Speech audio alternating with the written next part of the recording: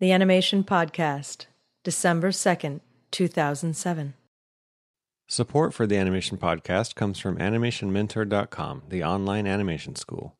Sign up for their free monthly newsletter containing student profiles, animation tips, and access to this year's upcoming Animation Mentor exclusive animation podcast at AnimationMentor.com.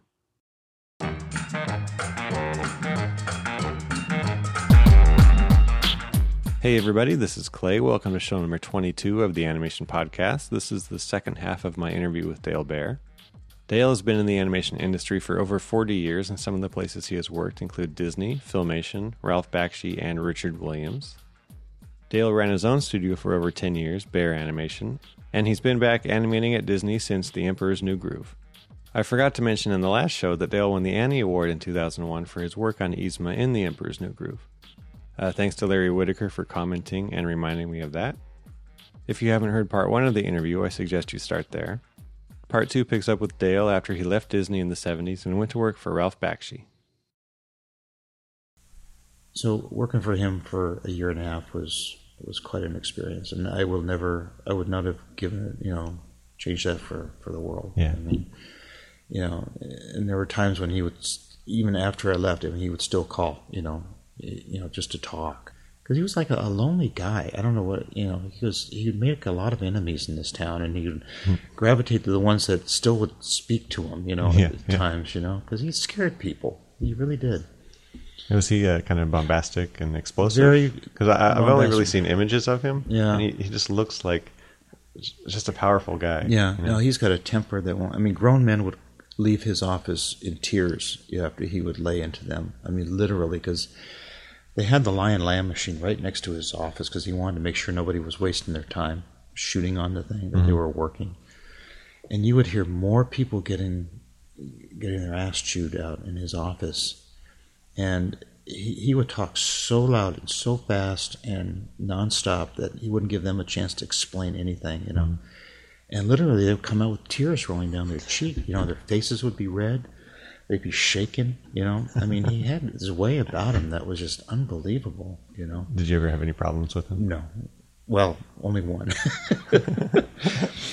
We'd been there. We'd worked on Rings for almost a year and over a year with no breaks, working weekends and, 12-hour days and whatever. And finally I went to him, I said, look, I got to get a vacation, can I get away for like 2 weeks? And he said, yeah, go ahead. Sure. That'll be fine, So I said, good, because I just booked a flight, to such a place. And shook my hand and said, have a good time. So unbeknownst to me, when I was gone, I'd been fired and rehired at the same time. All my stuff was put in storage, and they took my desk away and moved me into with 2 other guys, with this rickety old desk. And when I showed up for work after when I came back, I walk into my room, and there's a background painter in there. And I'm thinking, okay, now where do I go? And there was a gal that was in this room who just loved gossipy kind of things and turmoil and stuff like this. And she just popped up from her desk with a big smile on her face. And I said, okay, Lillian, where's my desk? And she says, it's right in there, So she points into the room, and there it is, I'm flagged by 2 other guys, and this room is too small for 3 people, but we crammed us in there. And this was my punishment for having left for 2 weeks, because while I was gone, Ralph went off to Spain to shoot some live action for the battle sequences, and came back, and there was nobody to do. I was doing layout for him too, and there was nobody to do the key layouts for this stuff. So it pissed him off. So he fired me. And then hired you? And realized that, well, I got to have somebody do these key layouts, so let's hire him back, and we'll just put him in here, and And he chewed me out in his room. I said, well, you told me I could go, and he says, I know. But, so all was sort of forgiven, and he put me back to work. But he would have these little blow-ups, every now and then, and he made it fun. He made it exciting. Yeah. At least you probably felt like you were at a studio that was taking a chance. Yeah.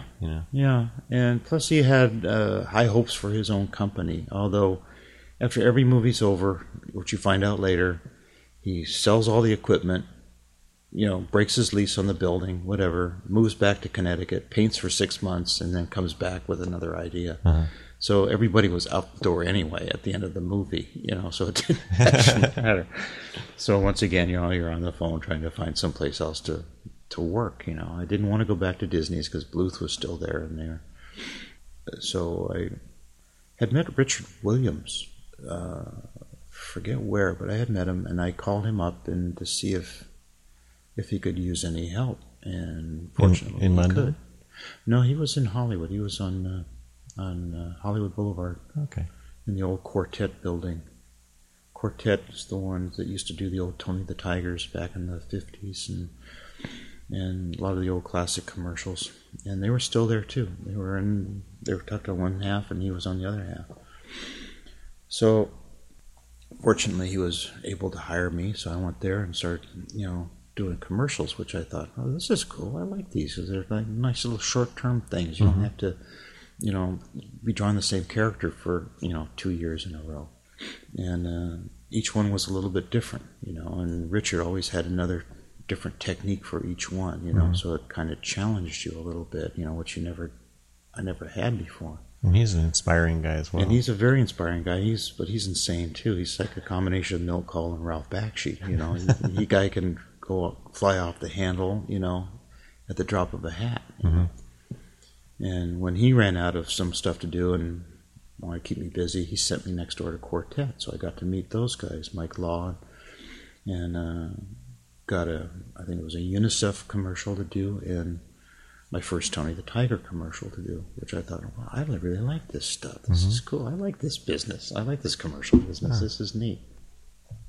But then, commercial work at that time too there wasn't that much out there, to keep people busy that long. And when everybody sort of ran out of work, and I was getting kind of burned out with Richard because he pushed you. If he worked 72 hours, you worked 72 hours. It didn't matter. How many people worked with him? Maybe a handful, 6, 8 people. And was he a teacher? Yeah, he was. Yeah, actually he was. And you got to see him in action with the clients and stuff like that, which was kind of neat. Mm-hmm. So you got to see a little insight into how that whole industry is done. But I had a house that I was renting out because I was living with my first wife in Laurel Canyon, and I thought, it's time maybe just to do something ourselves for a while. I just wanted to do something for myself. So sold the house in Burbank and lived off that money for about a year, probably just trying to get something off the ground, which never happened. But were you thinking of just your own studio? In a way, just trying to get a project to get sold and maybe get a studio going.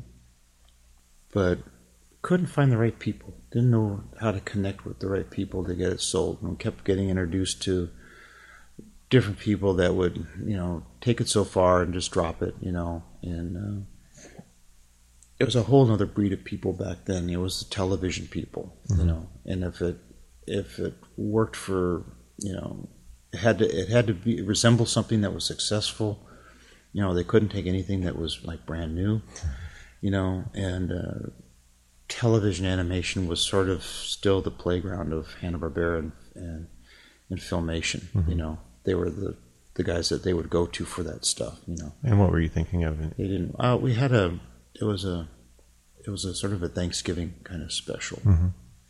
I just wanted to do like a half-hour special. I didn't want to do a series. Yeah. I just wanted to try to do a special, and then we got introduced to some guy who lived in Santa Barbara,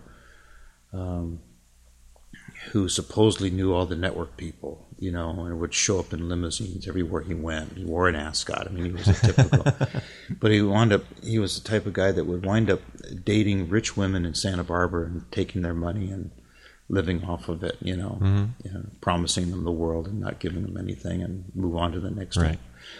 So he never got us anywhere. A real producer. Yeah. And but fortunately, I had a friend that worked at WDI that he'd been there for years, and they were just getting some stuff going at Epcot and some new stuff, and they had an idea for a 6-minute piece that they wanted to do at the Living Seas Pavilion. And he says, but you gotta realize I'm bidding this out to 2 other people, so. But since he was a friend, he sort of said, no, I'm not going to take the highest bid, and I'm not going to take the lowest bid. I'm going to take somewhere in the middle, So he sort of was giving you some hints here and there, to get you the job. But finally that happened. So in a way, the studio got sort of started with that project, which was exciting, And did you work out of your house?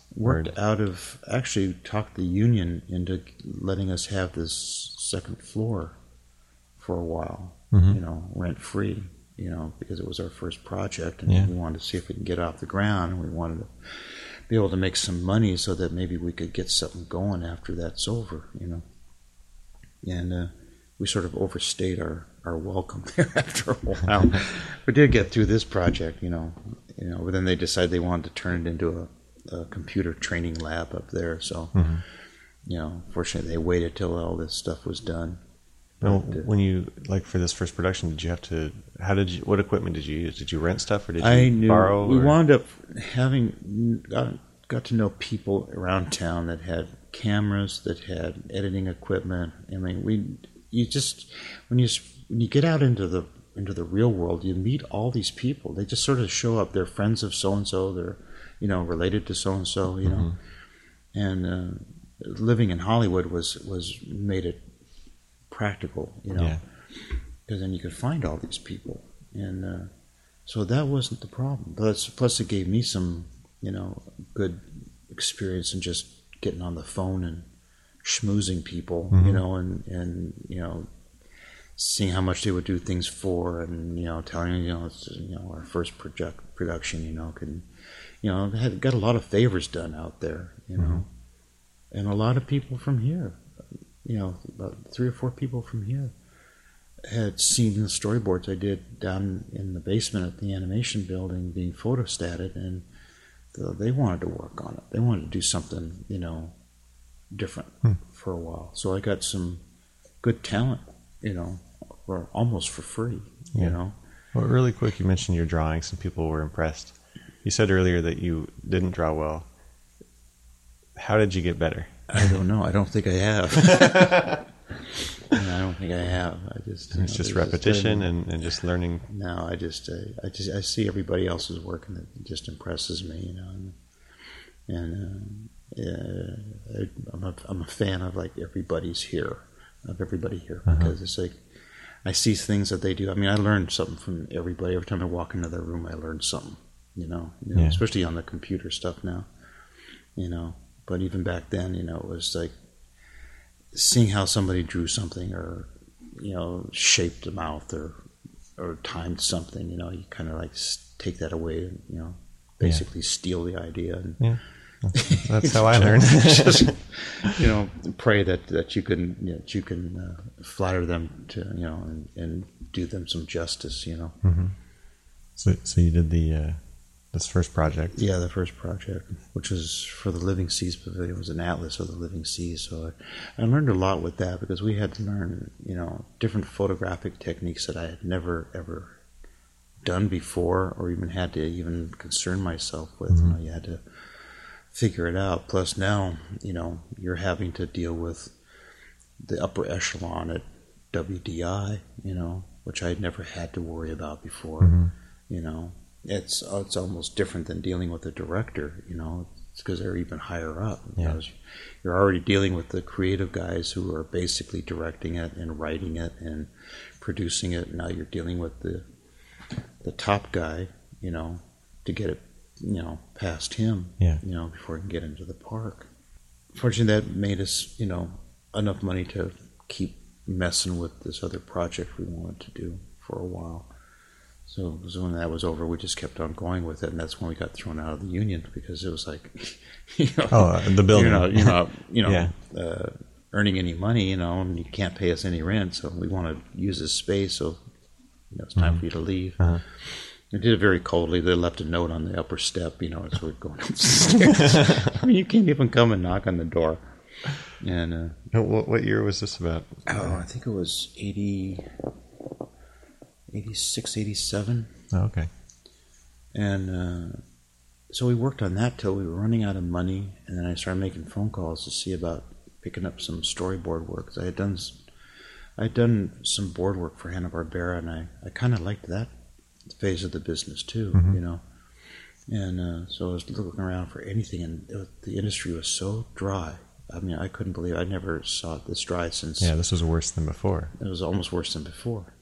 And so trying to figure out where the hell we're going to get some money now, because we can't even pay the bills. And all of a sudden the phone rings, and it's Don Hahn wanting to know if I wanted to work on Roger Rabbit, because Richard had started it like 2 years earlier, something like that, and informed the studio that he wasn't going to be able to finish it on time. And you know, without even thinking, I said, "Okay, yeah, I'll work." I wasn't going to question it. Yeah. And so they arranged a meeting over in Amblin to meet everybody, just to see the work that we were capable of doing. Met Frank Marshall and Zemeckis and a couple of their assistants, and got the job, fortunately. And so then Don brought us over to a warehouse on Airway to show us where that unit was going to be housed. And you know, it scared me a lot too, because he said I was going to have to work with 75 people, and I was used to working like just by myself. Yeah, I was going to say, was Bear Animation basically you? Basically, and or the handful of people like a Mark Dindal or an Andreas Deja that would come in and help with stuff, you know. But you looked at them as friends, you know. You didn't think of them as employees, you know. And to think that there's going to be 75 people in this building that I've got to... And you were going to run it? I was going to run it. And that scared the bejeebers out of me, you know. I didn't know how I was going to do that, you know. Because, for one thing, I would not call any meetings where I had to gather everybody around and talk to them. Too many people. I cannot do that, you know. Yeah.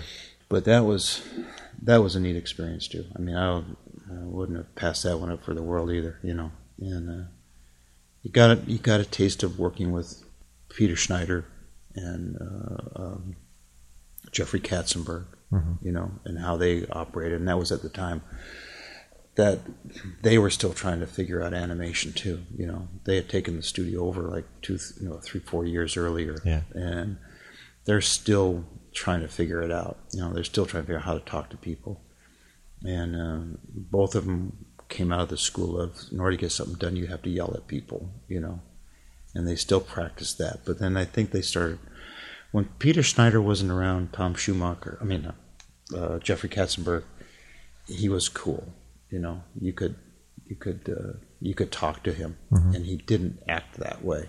You know, it's almost as if he had to do it because that's the way Jeffrey Katzenberg expected him to act. You know, but when he was by himself and he would come in for every Tuesday for our little production meeting to see where everything was at, you know, he was fine. You know, you just tell him, lay it all out on the line. He was fine, and he'd leave happy, and you go about your work. I found I really liked working with that many people. I really enjoyed it, you know. Well, so far you've liked everything in animation. you just sort of flit around, you know. You go to the assistants, you go to the animators, you go to ink and paint, you go to checking. And were you actually doing animation? Yeah, I was doing that too. Wow. I was, is what I could, you know, which wasn't a lot, but you know. Was it a situation where you felt like you could train people at all, or was it just like you got a crew and they were working and you were supervising the work? No, we just got a crew and did the best you can. And did Disney create the crew? They told us we could not use any Disney people, and so we wound up having to look at portfolios and reels from people, and wound up putting together a pretty strong crew. I think the only ones that came in there to work on it was Don Paul in effects, and I think he was like the only one from the Disney crew here. Everybody else was from the outside, you know, but everybody else had, you know, exceptional talent, and we wound up pulling it off. And was it a specific sequence of the movie? It was the Toontown sequence and the introduction to Benny the Cab. Okay. But Randy Fulmer was with us. Before he was at Disney? To tell you the truth, I don't know if he was here or not. But he came in as an effects man. We had Don Paul. A lot of people from that movie got dispersed within in this department. Yeah. So a lot of them were, still here. It was a wacky 8 months. Really. And how was it? You'd left Disney and you came back, or you didn't come back, but you had your own animation studio, but you were working on Disney projects. Was it kind of funny, or no? Because it's like I didn't want to break the ties. I didn't want to burn the bridge, and that's why when I left and I talked to Ed Hansen, even during the time I was just freelancing outside, I freelanced on Black Cauldron over here, and it was just weird because I would come into the studio and I never saw so many sad people. It was not a good time, You had people in charge of that production that had no idea what they were doing, but got the title of director, and got this big head on their shoulders, yes, they've been in the business a long time. Yes, maybe they earned it, supposedly, but they couldn't do it. And that's why I think the picture was such a bad movie, know. But I enjoy working on what I was doing on it. I mean, I got into a couple of the characters and just had a good time because I was doing it by myself at home. And I didn't care. I wasn't around the kind of atmosphere. But it was still nice to keep ties, with the studio, and not have the resentment of me deciding to leave and carry that with me, Yeah. And so. It felt good because I think I was the only person at the time that was able to even freelance on something coming out of here. I don't think they ever did that. And it must have felt good too to know that you could run a studio and actually make a profit and make a living on your own. Yeah. With this crazy art form. I know. And even when I did get my company off the ground with commercials after Roger Rabbit was done, it was started off with a Disney commercial. Which was nice, So, and those happen every now and then, But I was always doing something for a Disney product anyway. I did some commercials for a guy out of New York for Fanta, which we used Mickey, Donald, Goofy, and Pluto. Did 2 commercials for that. So it was nice. It was like you left, but you never really left. And just kept the tie there so that if things changed and maybe I could pull myself back in sometime, if things changed. And sure enough, things did change. Don left, taking 12 people with him, whatever, started his company. And around that time was when Eisner came in and took over this company. But in a way, he took did something good for the company. He got it back on its feet, so you got to hand it to him for that. I mean, the place was floundering. If people were here during Cauldron, they'd see the difference from Cauldron to when Eisner came in. His coming in was good for this company. As much as people maybe dislike him, I think he did a marvelous job. He didn't pay attention to certain things like he should have. But him and his people like Katzenberg and those guys, got some of the best Disney pictures made around that time. That's true. So they started making a lot of money for this company and started paying a lot of their employees very well. But it goes through those cycles. You get, you start off with a great thing and you hit a peak and then it comes back down. It's done that since I started here. And I had friends that have been in this business since the 40s and 50s. And they said the same thing, It just goes through these phases, It's up and down all the time, So when things get down and people get scared and they get nervous and they're running around like saying what's happening, like the world's coming to an end, it's just part of that weirdness of this business, But it'll come back around, and like it's coming back around now. I guess you're fortunate just to have your business in the freelance and income during those times. Yeah. But, like when Roger Rabbit came out, that was another Renaissance time. animation just flourished. Commercials, everybody wanted their commercials to look like Roger Rabbit, whether it was just straight 2D or combination stuff. They wanted it to look like Roger Rabbit. And the agencies didn't want to spend the money to send them to London or to send them to wherever to have it done. They told them to do it local. So who's local but me? And who worked on it? Yeah. So that was a fortunate break, And then you wind up meeting people in this industry that just help you every step of the way, I mean, there's a wealth of good people out there that can get you, anything you want, for almost any price you want, production and work-wise. And it's just very exciting out there. And it's very exciting right now. And I think people are going to see a nice positive change for a while. Yeah. It may last, who knows? Hopefully a long time. They may go through the same thing again, but, something good's going to come out of it. Well, I noticed also on your resume online, on Internet Movie Database, that you had credits for Charlie Brown animation. Oh, yeah. And that was that during your freelance That was years? during my freelance time. I mean, I was everywhere. I met Phil Roman at Bakshi because he was an animator there. Okay. And then he went back over to Bill Melendez and started directing on Charlie Brown. Yeah, he did like 10 of them. 12 of them. And so I went over and saw about getting some work doing that. I didn't do too well on that. I cannot think that limited. I was going to ask you about that. It's just different animation style. I know. It's just something weird. I mean, they paid you by the foot too, and you'd get a 40-foot scene, and you get a 3 feet worth of credit for animation. Which I figured you could do 3 feet of animation in this 40-foot scene somehow, by repeats and cycles and stuff like this, and I could not do that. I really couldn't. Yeah. So I'm getting 3 feet worth of pay for animating almost, say, 40 feet. So I was making like $300 a week. And I couldn't. Yeah, it's hard. I mean, sometimes it's just easier to do full animation. Yeah. And it takes more organization to do limited animations. You have to remember all your numbers and your sections of animation, and this goes with this. And so I didn't last too long doing that. But I think the one thing I did enjoy that I liked a lot, but I think I put more into that too, was doing storyboards for Hanna-Barbera. Because I had a friend who was a director over there, and I talked to him about getting some advice on putting the boards, and he would show me boards that some of these guys were out there doing. They were doing 2 shows a week for 2 different studios. They had a shorthand with storyboards that I could not grasp.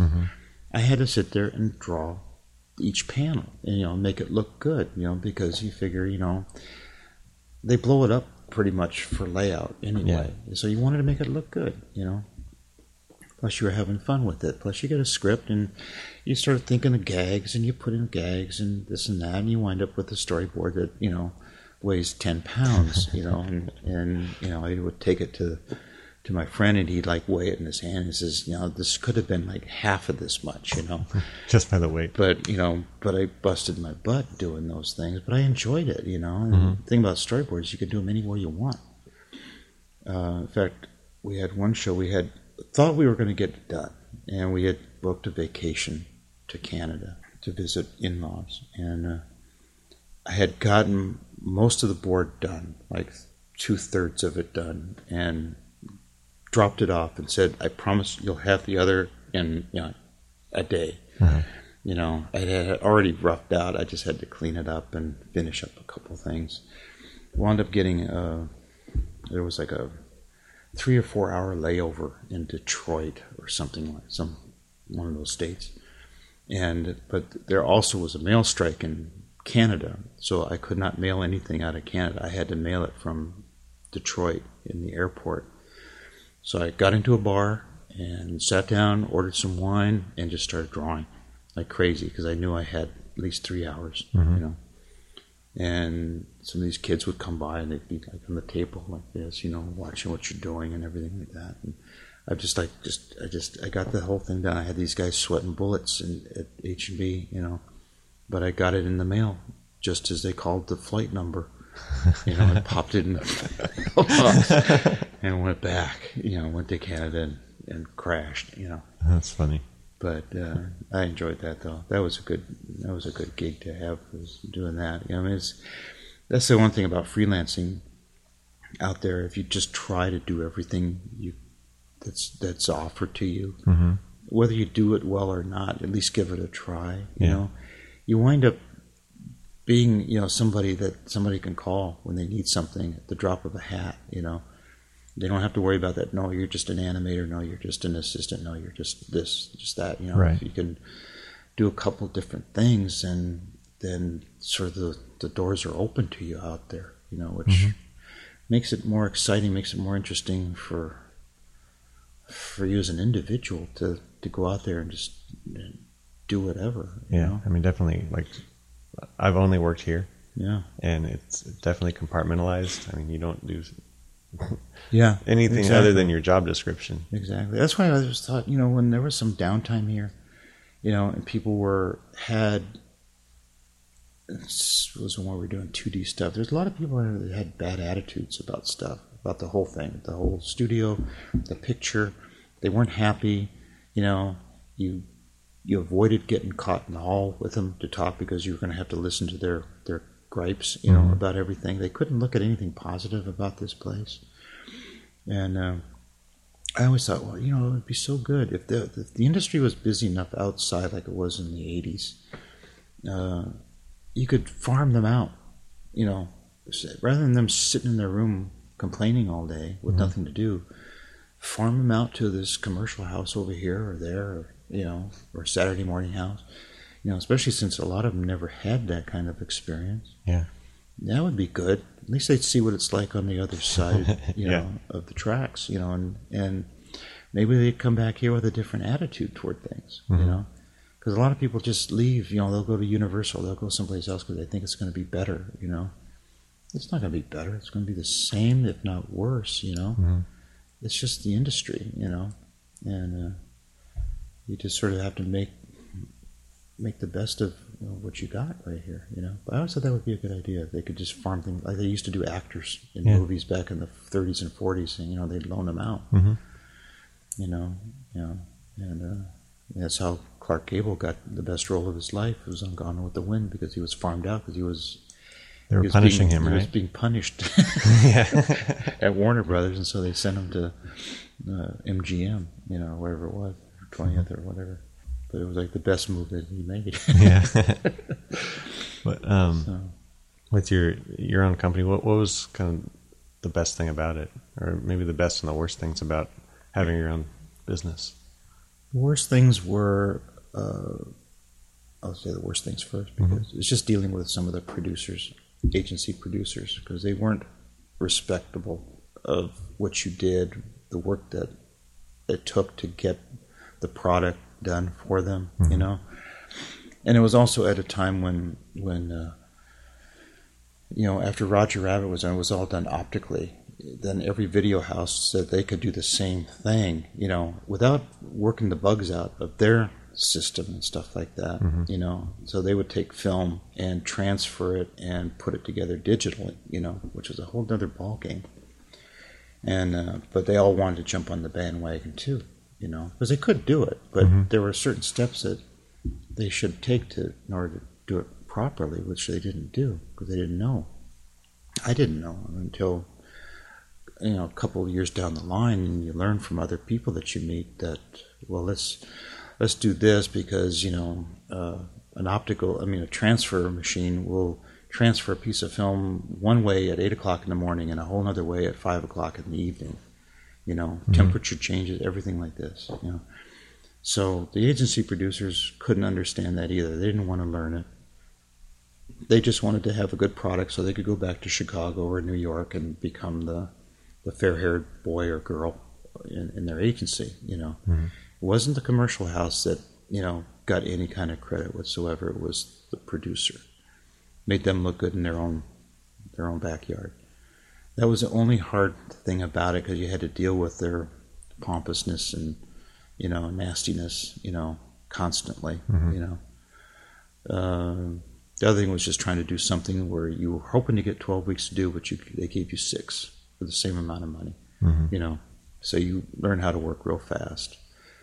But what I liked about it was just having a small crew under one roof, having that control on a project. Once you got the boards okayed and the layouts okayed, and you were left alone for, good 4 or 5 weeks, and you just had that nice little comfort zone in there where you got your people, you know what they can do.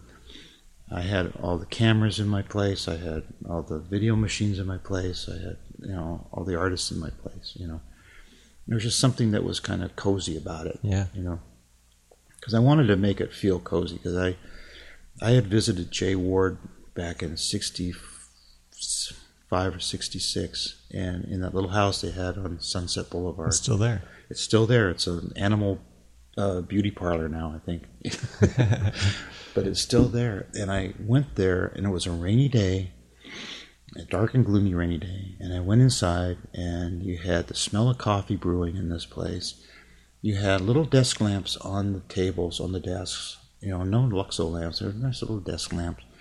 The place had this hominess about it. And the couple people that were there were the friendliest people I'd ever met. And I'm thinking, wow, this is great, And they took me down into the basement, and I was able to use some cells, and took some cells home. But that's the kind of atmosphere I wanted to have, which is a nice, cozy atmosphere. Mm-hmm. Nothing corporate, nothing, anything like that, which in a way is a mistake. You got to segregate the people that run the place from the people that work in the place a little bit. You can't have this constant availability all the time, because that can drain you, and that can cause problems with other people, because they're like, when you have a studio, I had like 30 people, and it's like, really, that's a big studio. It's like having 30 kids, and you have one come into your room wanting something, and that person goes back and they'll say something, and then another person will come in, they'll want something too, or they'll want the same thing, and then they'll go back and they'll tell somebody. Pretty soon you're bombarded by everybody, and there's temper tantrums going on in one place or another. But there was still just a niceness about just having that closeness with everybody, and getting through a project together, even if you work till 4 a.m. on it, and making sure you're feeding the camera, and getting to the lab. But then once you got to the lab and you got to the composite house, you're by yourself. You're alone. You don't have any protection. You don't have anybody to back you up on anything. You're sort of there with these producers and the compositor, going, taking their garbage. But got through it, and once you got it done and it looked good, you're proud of it, My saving grace on a lot of that stuff was discovering digital ink and paint. As much as I loved having some gals and guys upstairs painting cells, it took more time. You had to make sure you booked enough time for that. And when I discovered digital ink and paint, it was like my saving grace on some of this stuff, because I had more time for the animation. I had more time for this and that.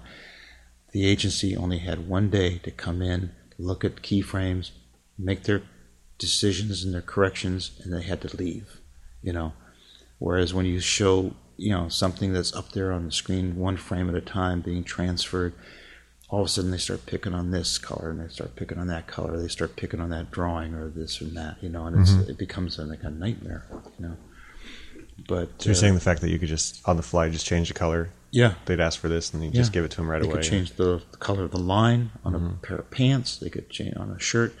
They could change the hue of a color, But once they locked off on all that stuff, they had to sign a release thing, and so they were gone. Yeah. So once they saw it complete, they couldn't say anything. So that was the nicest thing. When you're compositing it at one frame at a time, and that frame's up there for 15 minutes at a time, while they're layering the shadows and the highlights and the tones and stuff like that.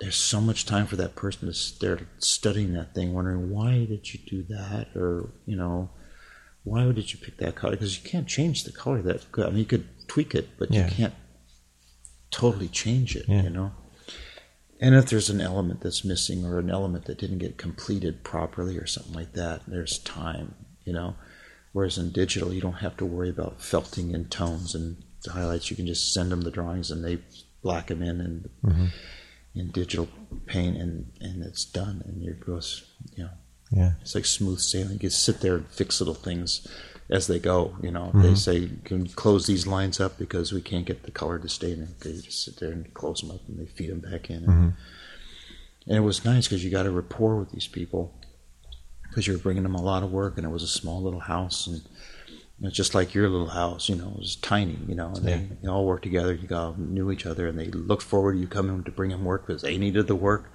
just like I looked forward to the agency coming to me. So, I mean, I don't know. It had great moments for a good 10 years, you know, but you get to a point, you get kind of burned out with that, especially when I started having to let people go because the work wasn't there.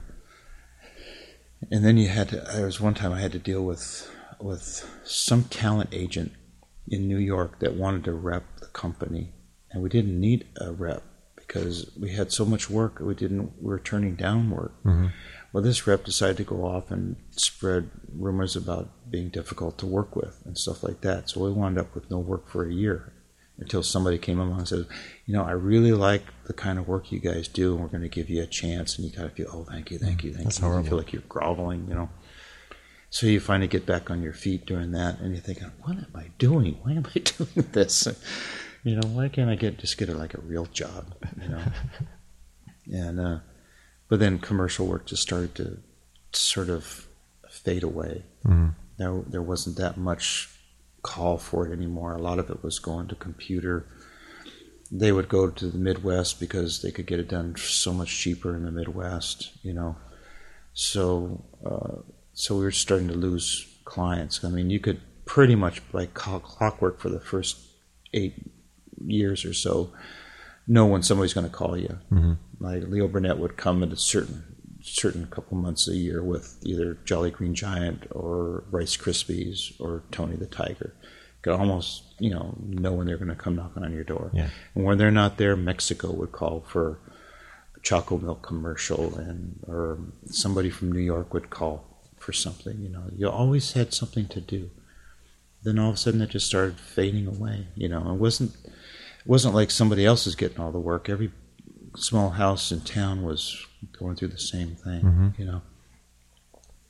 And finally, I just wound up with nobody in the building. Didn't need this big building, you know. Everything was going digital. Didn't need film anymore. Didn't need the cameras anymore, you know, which was sad to see all of that, to see that stuff just die, you know. Almost a quick death, because it was like, it felt like it was like overnight the stuff was happening, you know. So finally, you know, it's just like, well, okay, we'll just shut all that down and just pick up some freelance commercials and just do it myself. And found back to square one. Back to square one. Found assistants up in Canada, a little place up in Canada that would do assistant work for you, and you FedEx it up there. You'd have it back the next day, you know. And so it was just easier that way, you know. But even that was starting to get hard to find work, and finally Randy called me. For Emperor's New Groove? For Emperor's New Groove. And man, I jumped at that so fast. Yeah. Well, I'm glad you did. I mean... Yeah. Well, I've been very lucky in this business. You know, it's like when things start looking the darkest, something else happens, you know, right around the corner. You know, it's not like I've had to wait very long. You know, fortunately, you know, it's not like I had to suffer very long. It's not like I had to lose a house or something like that, or a car. Yeah. I hope that just keeps on going. I hope my luck holds out. I'm sure it will. I mean, I'm sure a big part of it is just you're such a nice guy, and you know, I mean, you're not the guy that no one wants to hire. Yeah, well, I don't know, but yeah, I've had a great time in this business. That concludes my interview with Dale Bair. I'd like to thank Dale for taking the time to share his experiences with us. If you'd like to comment on this show or any other show, you can always go to my website at animationpodcast.com, where you'll find a few ways to give feedback. Of course, your comments are always welcome on the post for any of the shows.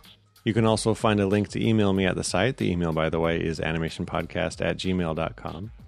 And I'm testing a couple new ways for you to leave voicemails, so go to the site and click the voicemail tab to check that out. And it's going to be a quick wrap-up for the show, so I'll say thanks for your comments and voicemails, and until next time, thanks for tuning in.